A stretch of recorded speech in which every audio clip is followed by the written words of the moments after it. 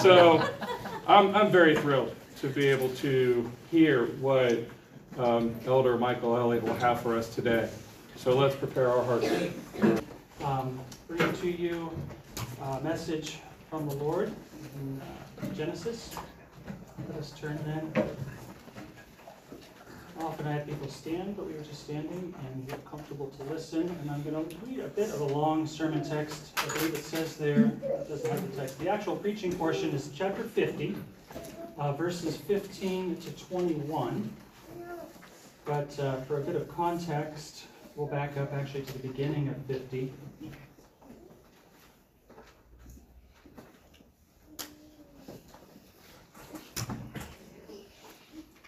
Hear then, God's holy and infallible word preserved throughout the generations for us today. Then Joseph fell on his father's face and wept over him and kissed him. And Joseph commanded his servants, the physicians, to embalm his father. So the physicians embalmed Israel. 40 days were required for him, for such are the days required for those who are embalmed. And the Egyptians mourned for him 70 days. Now when the days of his mourning were past, Joseph spoke to the household of Pharaoh, saying, I know I have found favor in your eyes. If now I have found favor in your eyes, please speak in the hearing of Pharaoh, saying, my father made me swear, saying, behold, I am dying. In my grave, which I dug for myself in the land of Canaan, there you shall bury me. Now therefore, please let me go up and bury my father, and I will come back. And Pharaoh said, go up and bury your father, as he made you swear. So Joseph went up to bury his father, and with him went up all the servants of Pharaoh, the elders of his house, and all the elders of the land of Egypt, as well as all the house of Joseph, his brothers, and his father's house. Only their little ones, their flocks and their herds, they left in the land of Goshen. And there went up with him both chariots and horsemen, and it was a very great gathering. Then they came to the threshing floor of Atad, which is beyond the Jordan, and they mourned there with a great and very solemn lamentation. He observed 7 days of mourning for his father. And when the inhabitants of the land of the Canaanites saw the mourning at the threshing floor of Atad, they said, this is a deep mourning of the Egyptians. Therefore its name was called Abel Mizraim, which is beyond the Jordan. So his sons did for him just as he had commanded them. For his sons carried him to the land of Canaan and buried him in the cave of the field of Machpelah before Mamre, which Abraham bought with the field from Ephron the Hittite as property for a burial place. And after he had buried his father Joseph, he returned to Egypt, he and his brothers, and all who went up with him to bury his father. When Joseph's brothers saw that their father was dead, they said, perhaps Joseph will hate us, and may actually repay us for all the evil which we did to him. So they sent messengers to Joseph, saying, before your father died, he commanded, saying, thus you shall say to Joseph, I beg you, please forgive the trespass of your brothers and their sin, for they did evil to you. Now please forgive the trespass of your servants of the God of your father. And Joseph wept when they spoke to him. Then his brothers also went and fell down before his face, and they said, behold, we are your servants. Joseph said to them, do not be afraid, for am I in the place of God? But as for you, you meant evil against me, but God meant it for good, in order to bring it about as it is this day, to save many people alive. Now therefore, do not be afraid. I will provide for you and your little ones. And he comforted them and spoke kindly to them. Father, thank you for this day that you have made. Thank you for your word preserved throughout the generations. Thank you for each of the people gathered here, for the opportunity to be with them in holy worship of you, the holy God.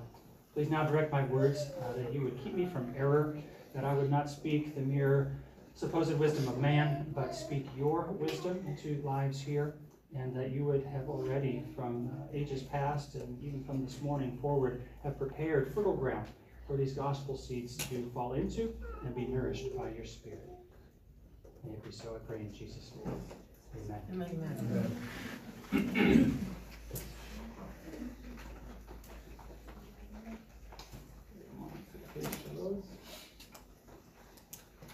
Well, the text before us, which I have to admit popped immediately into my mind as I've actually been preaching through Genesis for multiple years in multiple places. I started when I was doing a church plant in western Colorado back in about 2016, preaching through Genesis.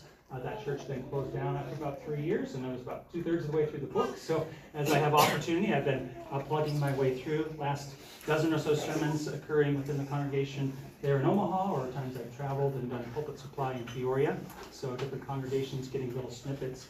This sermon, or most of how it's worded, I did alter it for today, but I preached a couple weeks ago in Omaha, and so as things happened within Presbyterian this week, and I was thinking somebody's got to go to talk to these folks and to communicate. I will go. One of those, God send me. Nobody else can go. I will go. And I thought I've got a sermon ready. Obviously, you never want to preach the same sermon twice. I've never had that work, so it always has to be reworded some. And I was thankful for the airport delays and such yesterday.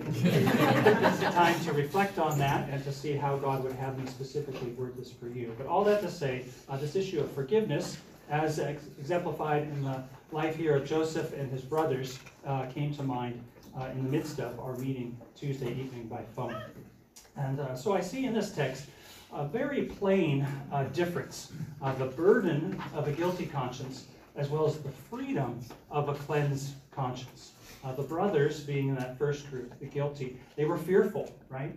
Whereas Joseph very clearly is at peace. The brothers, sadly, tragically really, had assumed the worst all these years, whereas Joseph, by grace, looked for the best. The brothers, throughout this story, thought that Joseph would behave vindictively. They were waiting for it to come back on their heads, as they themselves had behaved vindictively years earlier, whereas Joseph sought to behave meekly, as the Lord had enabled him. The brothers sought to placate, that is, kind of pacify and make people feel good, whereas Joseph promised to comfort. The brothers had their eyes on men. Joseph had his eyes on the Lord. What a pity it is, really. If I think of myself walking through this story, if this was me encountering these people, whether it be a fly on the wall or one of the people there at the actual gathering, think what a pity it is that for so many years the brothers had lived with the burden of their sin. Clearly, they had not left the burden of their sin in Canaan. They hadn't left it in Goshen when they first arrived and encountered Jacob or Joseph. They had been carrying it all these years. While they were in the land, being taken care of by their brother, the lie had not been dealt with. The hurt and the pain, the intention to murder had not been dealt with. Even once they were in Egypt, they hadn't fully resolved this situation. For decades, it would appear, they lived with the guilt of their actions, wondering what is going to happen when our father is gone. Friends, this is not how it should be. As we know from our lives, whether it be families, communities, churches, restoration needs to come sooner. Restoration can only happen by repentance, by working things out. It doesn't come by pretending it's done, or fearing today, or it might finally be done. So I trust that as we look through this passage today, we will be stirred up personally to find forgiveness, whether it's between siblings, between neighbors, extended family. I don't know all the situations you're involved in, the Lord does, but in all relationships, primarily, of course, between us and the Lord, that we would find forgiveness, find that mercy. We would find it promptly at the one and only place it can truly be found, right? That is in the Lord Jesus Christ. Amen. And may our lives be marked by grace that comes by knowing we are forgiven and then can communicate that forgiveness, that compassion, that grace to others. Because really, who wants to live like these brothers who have been harboring this guilt, not having a clean conscience for all these years? That's not a way to live. It's not the way Christians should live. So may we lay our sins at the cross, find forgiveness from our gracious God, and have lives that evidence His abundant mercy. Amen? Amen. Yeah. So that's where I'm going, and I'm sure we'll come back to at the end. In the middle, with this shared vision of lives of forgiveness, let us take a closer look at this passage, focusing on verses 15 to 21. First, verse 15. When Joseph's brothers saw that their father was dead, they said, "Perhaps Joseph will hate us and may actually repay us for all the evil which we did to him." First thing to consider is the timing. It says there, when Joseph's brothers saw. It would seem that this was on their mind during all of the events of chapter 50. That's why I read all of chapter 2, right? So when Joseph's brothers saw that their father was dead, well, he died right at the end of 49. So it appears to me that for all of the events of chapter 50, the planning for the funeral, that long trip back up to Canaan, this whole massive caravan, really a government entourage along with the whole extended family, except for the youngest and their animals, it says, through all of this planning, through all of the implementation, the 7 days of mourning up in Canaan, and the trip back, it's on their mind. Perhaps Joseph still hates us. What is he going to do? Is he going to repay us once we get home, now that we don't have the perfection of our Father? So they were wondering during all that time, what is going to happen? Likely, sadly, they could not even focus on honoring the Father the way that they intended to, because hanging over their shoulder in the back of their mind is what's going to happen. So let us be reminded here that when we don't resolve things, even the beautiful and emotionally affecting events of life can't properly be entered into when we're distracted, when we're that lingering anxiety, what's going to happen with this other thing. And such is the case here. First 14 verses, they're not really honoring God. They're not really honoring their Father because they're wondering. A thought in the back of their mind, aching on their hearts is, what are we going to do? What's Joseph going to do? And a proverb that came to mind on this topic is 28:1. Proverb 28:1. The wicked flee when no one pursues. Joseph wasn't thinking about this, right? He, with a clear conscience, was honoring his father, implementing these burial plans, coming back after a big ceremony and the burial there in the land that his father wanted to be buried in. He's not concerned. He's not fleeing. He doesn't feel that anybody's chasing him. Whereas the wicked flee or have anxiety when no one's even after them. Further, notice their concern. As we've already referred to, Joseph would repay them. That was their concern. Is he going to get back at them? Importantly, they're not denying that there was evil. Right? All these years, they've acknowledged their evil. They sadly haven't dealt with it. They all agree on it. The brothers agree it was evil, here in verse 15. Joseph knew it was evil, verse 20. Jacob, their father, is quoted in verse 17 as saying it was evil. Isn't it interesting that even when the facts are known, these things were evil, it's still not resolved. That is sad in and of itself.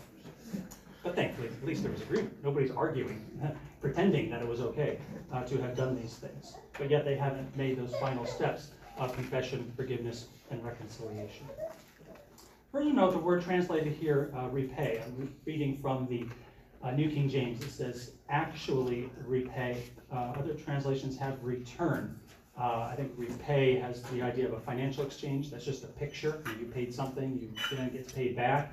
Certainly the wording return is a good image. If you play tennis, you return a shot, it bounces back at you. The idea is directing back according to what was given. Notice the words ahead of that, actually repay, or it could be translated fully repay. So they're fearing kind of a vindictive eye for an eye mentality.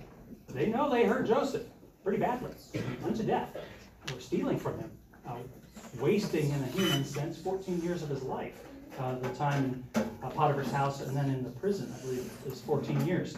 And so they're wondering, is all of that pain, all of that hurt that we caused, is that going to come back at us?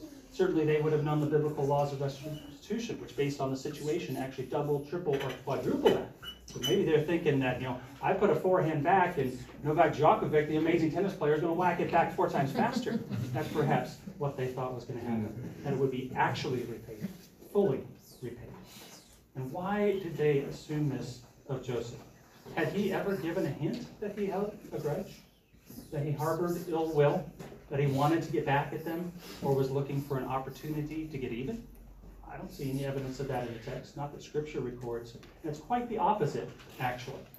But note that when someone has not received of God's mercy themselves, when their conscience has not been cleansed, they tend, let's make it personal, if that's me, tend to do as the brothers do here. We assume they're as bad as me, they're as vindictive as me, they're as impatient as me, they're as angry as me, they're as cheap as me. All of these virtues that we are weak in, we often, looking through our glasses, see others in the same sense. The brothers knew their actions were evil. They assumed others were going to be evil back at them. Their consciences told them that the wages of sin is death and punishment. They couldn't deny that. Here, then, is the occasion of their father's death that awakened, at least in them, the sense of their guilt. There all along, suppressed to varying degrees. I mean, all the years they're laboring in Goshen, I don't know that minute by minute they're worrying about this, but triggered by the funeral, by their father's death, this comes to the fore. They must deal with it now. They can't get away from it. Verse 16 now. So they sent messengers to Joseph, saying, before your father died, he commanded. So again, these are the messengers speaking for the brothers. Now in verse 17, so they're sending a message first. That preamble. So remember, they're herdsmen, despised profession in Egypt, so they're not mingling with the Egyptians. Joseph, being that vice regent of Egypt, was not in Goshen. He was in the capital, and he was accepted among the Egyptians. So the fact that they're sending an emissary and having somebody else do this first stage of the conversation, I don't think we should read too much into that. It's a natural, respectful thing to do, given the geographical distance and the social distinctions, that they sent an emissary. I would even suggest it's wise, right? The Bible speaks of if you're not able to resolve something with somebody, send somebody else. And if that doesn't work, then send two. So in terms of conflict resolution, on the face of it, I believe step 16 is wise. Notice the preamble to their message. Before your father died, he commanded. Interestingly, they don't say our father. That would appear a bit awkward to us. I mean, these are the brothers, right? They all share in common the fact that their father, Jacob, just died. I, again, want to believe the best of people. I believe likely they wanted to avoid the perception of putting themselves on the same level as Joseph. You can appear manipulative if you're like, oh, you know, we're all in this, and remember as kids, you know, that can come off as manipulative. So the fact that they say your father, I believe, is just a sign of deference.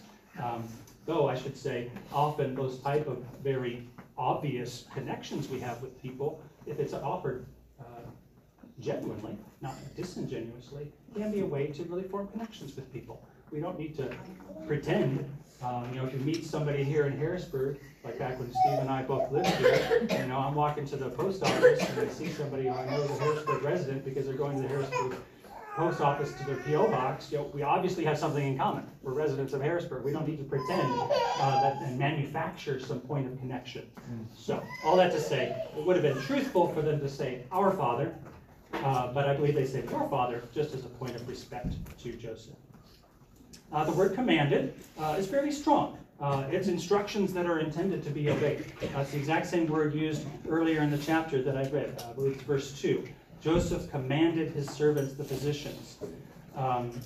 It's at the end of chapter 49. Jacob had finished commanding his sons how to bury him. These are instructions. These are things that need to be followed. Right. This isn't optional. And so what the brothers are saying here is, remember our father's infallible instructions that you got to do, and we know you're going to do it because you're a loyal son. And there could be a bit of manipulation there, really using the words of their dead father in order to get their brother Joseph to do what they wanted. So maybe a bit of a loaded preface, trying to gain a hearing, recognizing that, you know, Joseph, you're the Lord of all the land. You don't have to listen to us, but at least you'll listen to our father, right?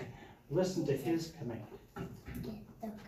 So now for 17, this is the words that they asked this messenger to speak on their behalf.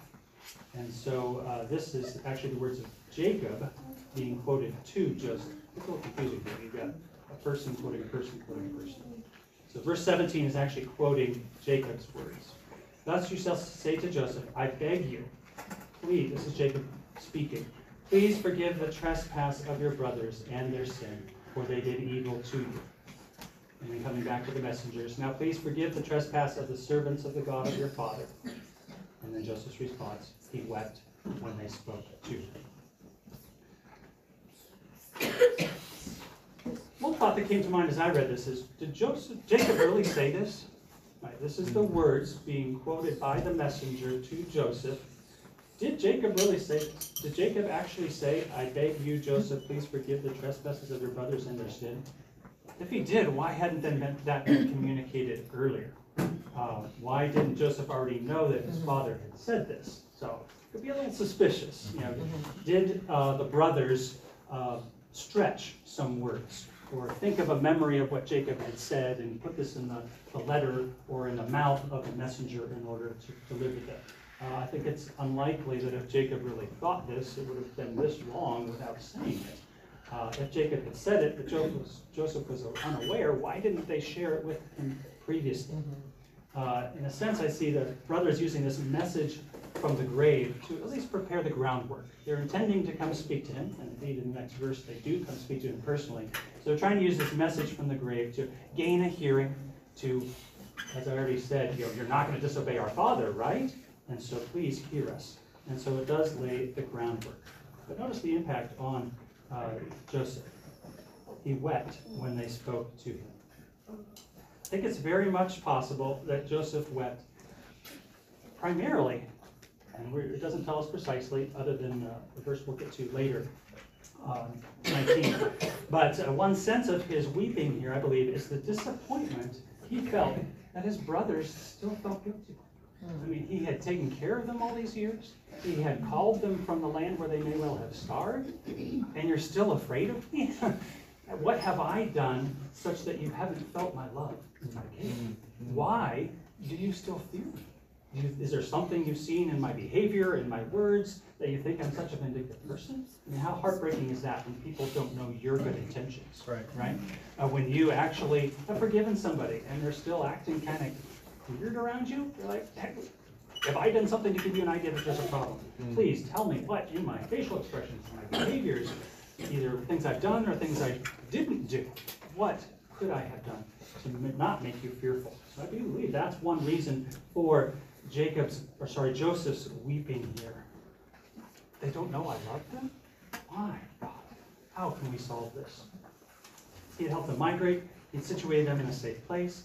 He'd worked with them to fulfill his father's burial instructions. Indeed, it must have been heartbreaking to learn that rather than having shared brotherly trust and affection, instead, the brothers feared him. That would be painful. But thankfully, they were able to work it out in person. And this is verse 18. Then his brothers also went and fell down before his face, and they said, Behold, we are your servants. Amen. They rightly came with a humble posture, right? They're really wanting to convince him that they are guilty, that they're offering sincere repentance. They come with words, they come with actions, words backing up the actions. They confessed that they were servants. They needed to confess their guilt. They needed to receive forgiveness. They needed to acknowledge, we are wicked. We have done evil. Now, verse 19 to 21. Taking that together. Joseph said to them, Do not be afraid, for am I in the place of God. But as for you, you meant evil against me, but God meant it for good, in order to bring it about as it is this day, to save many people alive. Now therefore, do not be afraid. I will provide for you and your little ones. And he comforted them and spoke kindly to them. Verse 19, let's take a little look at that phrase, for am I in the place of God. There is a bit of controversy as to exactly how this should be worded, translated, and hence understood. Different translations have it slightly differently. A few of the main views. One is that Joseph is rebuking them for bowing down, basically saying, that's inappropriate. You shouldn't do that. Don't do that. You're acting like you're worshiping me. That's only befitting to God. So that's one way people understand that phrase. I take that as unlikely because there are other times where they bow down before him and he didn't correct them then. There are other instances where people bow down before, and granted it's the same Hebrew word, it's the same Greek word as bowing down in worship, but context determines whether it's worship or merely showing respect. And so the fact that it happened in other places, the person isn't rebuked, it's not inherently wrong to supplicate yourself before another human being. I'd say it is unlikely that that is the reason for Joseph's wording here. The second idea is, did Joseph mean to set aside their fear of punishment because God alone brings penalties? As if to say, yes, I'm like the head over the police force and the whole nation, but I have no power over you, so don't fear me, only fear God. Yes and no, right? Eternally speaking, indeed it is God alone to whom we are accountable for our sins. But on this earth, within societies, within governments, whether it be family government, church government, or civil government, there are penalties. And so that would be inaccurate if Joseph was to say unilaterally, I have nothing to do with this, take it to the Lord. That would be partly true, but certainly not true for him to say entirely. A third reading Is Joseph stating, I'm under God, which is a slightly different translation, valid for in the place of God? So is he asking, am I in the place of God, versus stating, don't fear because I'm subject to God also, therefore I'm not going to be rash or vindictive in my judgment? I believe this is close. The idea that he's stating, don't fear, I'm under God also. But while it's close, it misses a form that we can't just skip over in the Hebrew that makes this a question. So we have to deal with the questionness of this phrase. We can't just take out the question mark and make it a statement. But so coming back to it, I believe it is accurately translated, and the sense of the phrase is a rhetorical question. Am I in the place of God? You know, am I the one that can grant you a free conscience? Am I the one that can forgive your sins? And the form in the Hebrew here requires a no. No, he's not in the place of God. Yes, he's acting as God's minister, as the vice ruler over Egypt, but in terms of absolving people of sins, I can't do that. But in terms of being reconciled with you, taking care of the relationship damage, absolutely. We can resolve that. And that's where we come to verse 20. Because Joseph did not diminish the severity of his brother's wicked deeds. As I said earlier, everybody's agreeing. The brothers say it was evil. Jacob is quoted as saying it's evil. Joseph has acknowledged that it is evil. They had, in fact, been cruel to him. They'd sinned in their jealousy. They had sinned in their envy. They sinned in their violence. They sinned in the money that they profited at his expense. And they sinned in their lives, trying to cover it all up. This caused a tremendous amount of hardship for Joseph. But notice, by grace, he doesn't take it personally. He says, God meant it for good. That is a profound statement. Yeah. His brothers meant it personally, petty, spiteful, greedy, hateful, anger, 20 adjectival forms you can insert there to describe the wickedness of their sins. But God meant it for good. It doesn't make what they did right. It doesn't ignore the fact that what they did was genuinely and thoroughly wrong. But it states along with that the companion truth, the overriding truth, that God meant it for good. The brothers really did the action with their evil purpose. They really threw him into the pit, sold him to slave traders, and made up the story about his death by wild beasts. But God had a purpose in it, and it's stated here, to save many people alive. Man's purpose was evil. God's purpose was good. This doesn't absolve them. Think of the story of Jacob and his supplanting. Those were wrong things he did. Did God have a purpose in it to carry the line through a particular brother, Esau, not Jacob? Yes. Doesn't excuse it. It just highlights the fact that God is in control. So we don't need to figure out a way that what the brothers did here was right because it all worked out good in the end, right? If God's purpose was to bring them to Egypt, I guess it was good that the brothers did that so that they ended up in Egypt. No, that's not true. It is true that they were wrong. It is true that God had a good purpose, and God wins in the end. Verse 21. These are, I believe, comforting words. They should be comforting words to our hearts when we seek God's illumination to expose our own sin. It should be comforting words as we exercise relationships and authority within the home, within the church, within civil realm. So let us be comforted by the implications of verse 21. We should not fear, right? And we're honest with ourselves, and we're honest with what God requires of us. The catechism question read earlier, what does God require, and what do we know about him? We should not be afraid. How is it we cannot be afraid? Because it's actually good for the person who's unreconciled to be afraid, right? If you haven't done the right thing to reconcile with God and man, it's not okay to pretend it's okay. Right. That shows a hard conscience, a conscience informed of God's word, uninformed of the seriousness of their sins. But having known the Lord, having been reconciled, we should not be afraid. So when he says, do not be afraid, he's stating the reason why comfort can come, the why as to how fear is removed. passage that comes to mind is sourced in Deuteronomy 32, quoted at least 2 places in the New Testament, in Romans 12 and Hebrews 10. Vengeance is mine, says the Lord, I will repay. Right? As people, we don't have to think, how am I going to get back at him? How am I going to make him realize how painful that was? How am I going to, that's not our role. Vengeance is mine, says the Lord, I will repay. Joseph does not need to exact personal revenge because it's not in his character. It's not a character merely unique to Joseph, right? It's the character of Christian maturity. Second, he encouraged his brothers to not be afraid because he saw God's good purpose in it. And as throughout our lives, being able to see things as God sees things is going to help us get through hard times. Like was prayed about Ukraine. I can't imagine living through what those people are going to. We don't all, from our chair or from their bunker, know what God's purpose is in this. But for Christians, we can know God has a good reason. Perhaps we'll see it before we die. Perhaps we'll be able to ask him once we get to heaven, what was your purpose in that? I sure didn't understand it then. Can you tell me now? But we can, with confidence, and it takes faith, right? Faith is the substance of things not yet seen.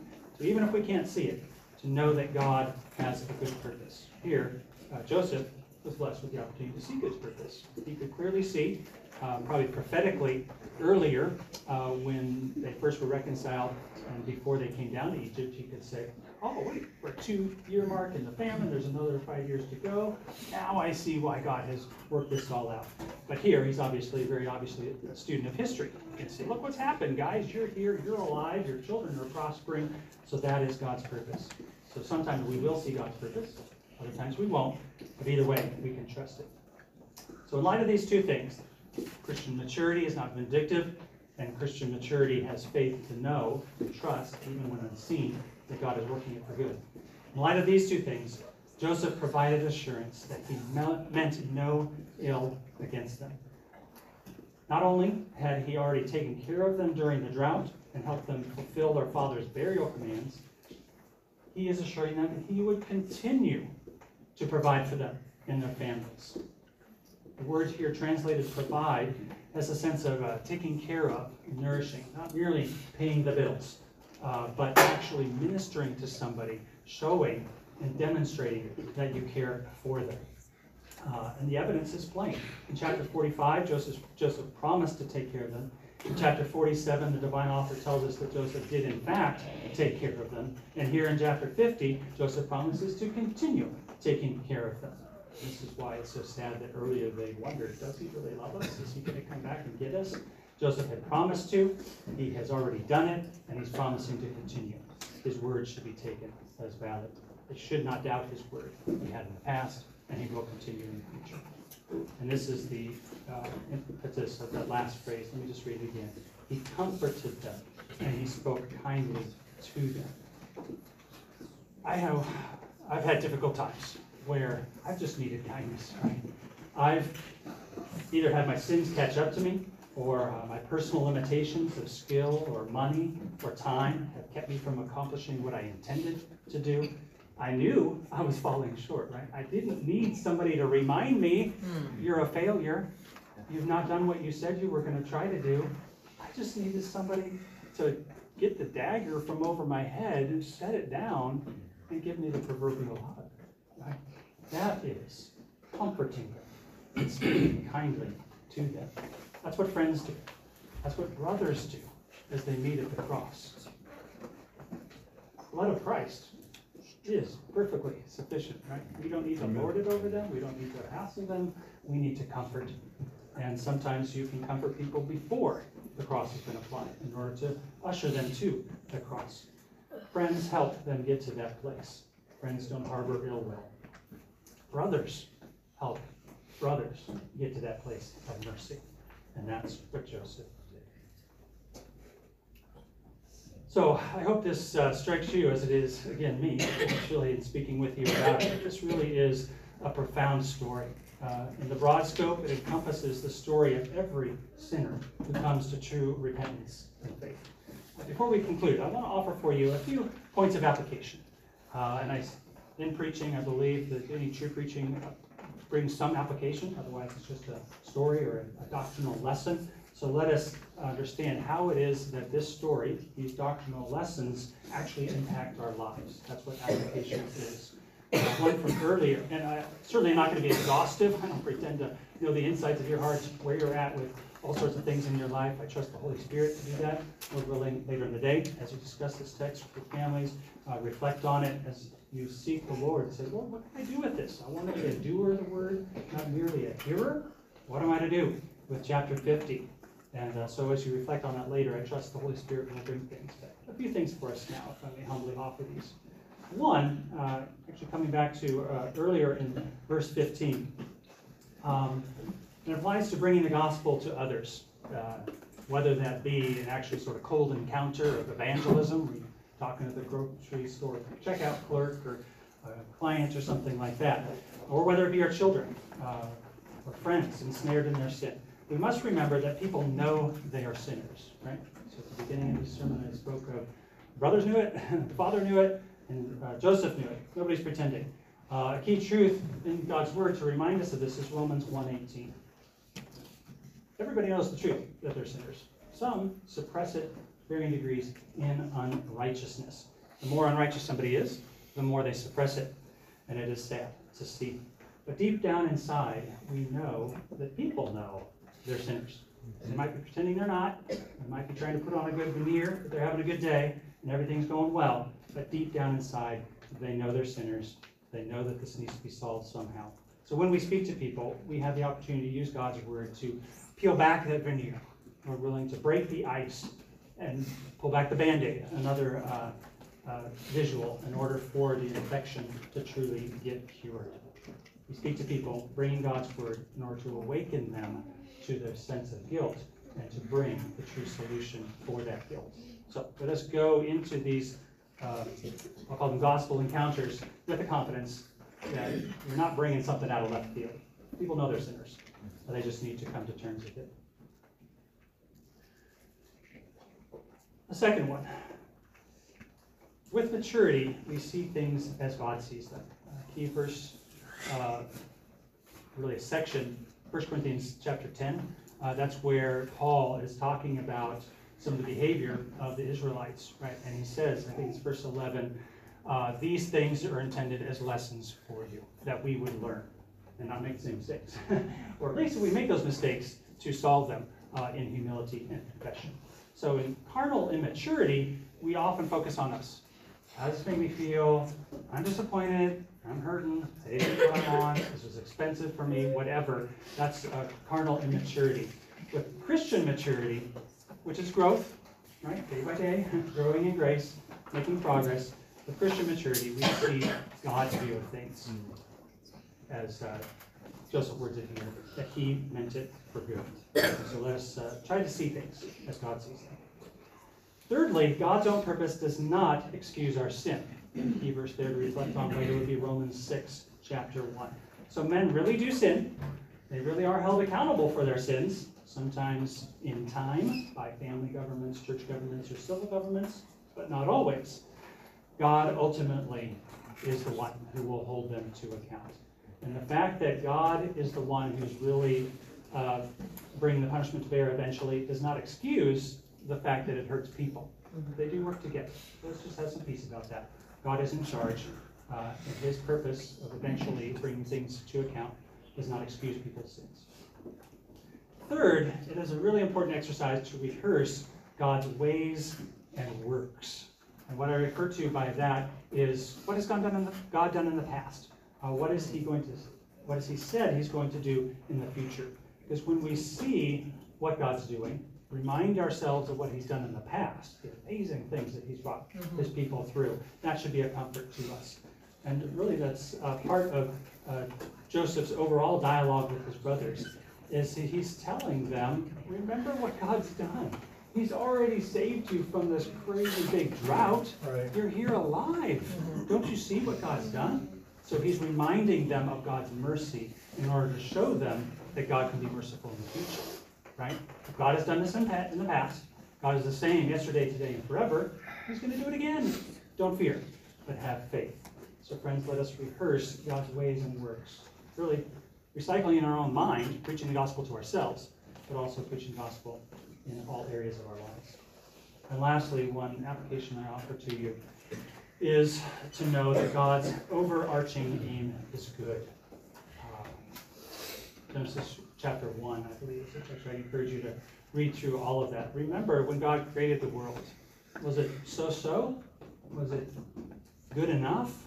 No, it was good. It was very good until sin entered, right?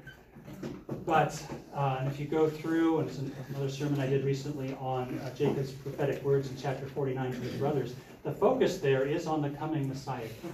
So let us look at the whole of Scripture within the lens of started good, broken, but where's it headed? It's headed back to that very good. Coming of the Messiah, predicted here, having come in our past, is the key hinge point of history, whereby God is doing what he said he would do. He said he would restore all things. He said he would solve the problem. That has happened. It is happening. In our text today, we're instructed that God's purposes are good. Right? He has good purpose even in the evil. He is bringing it to a good conclusion.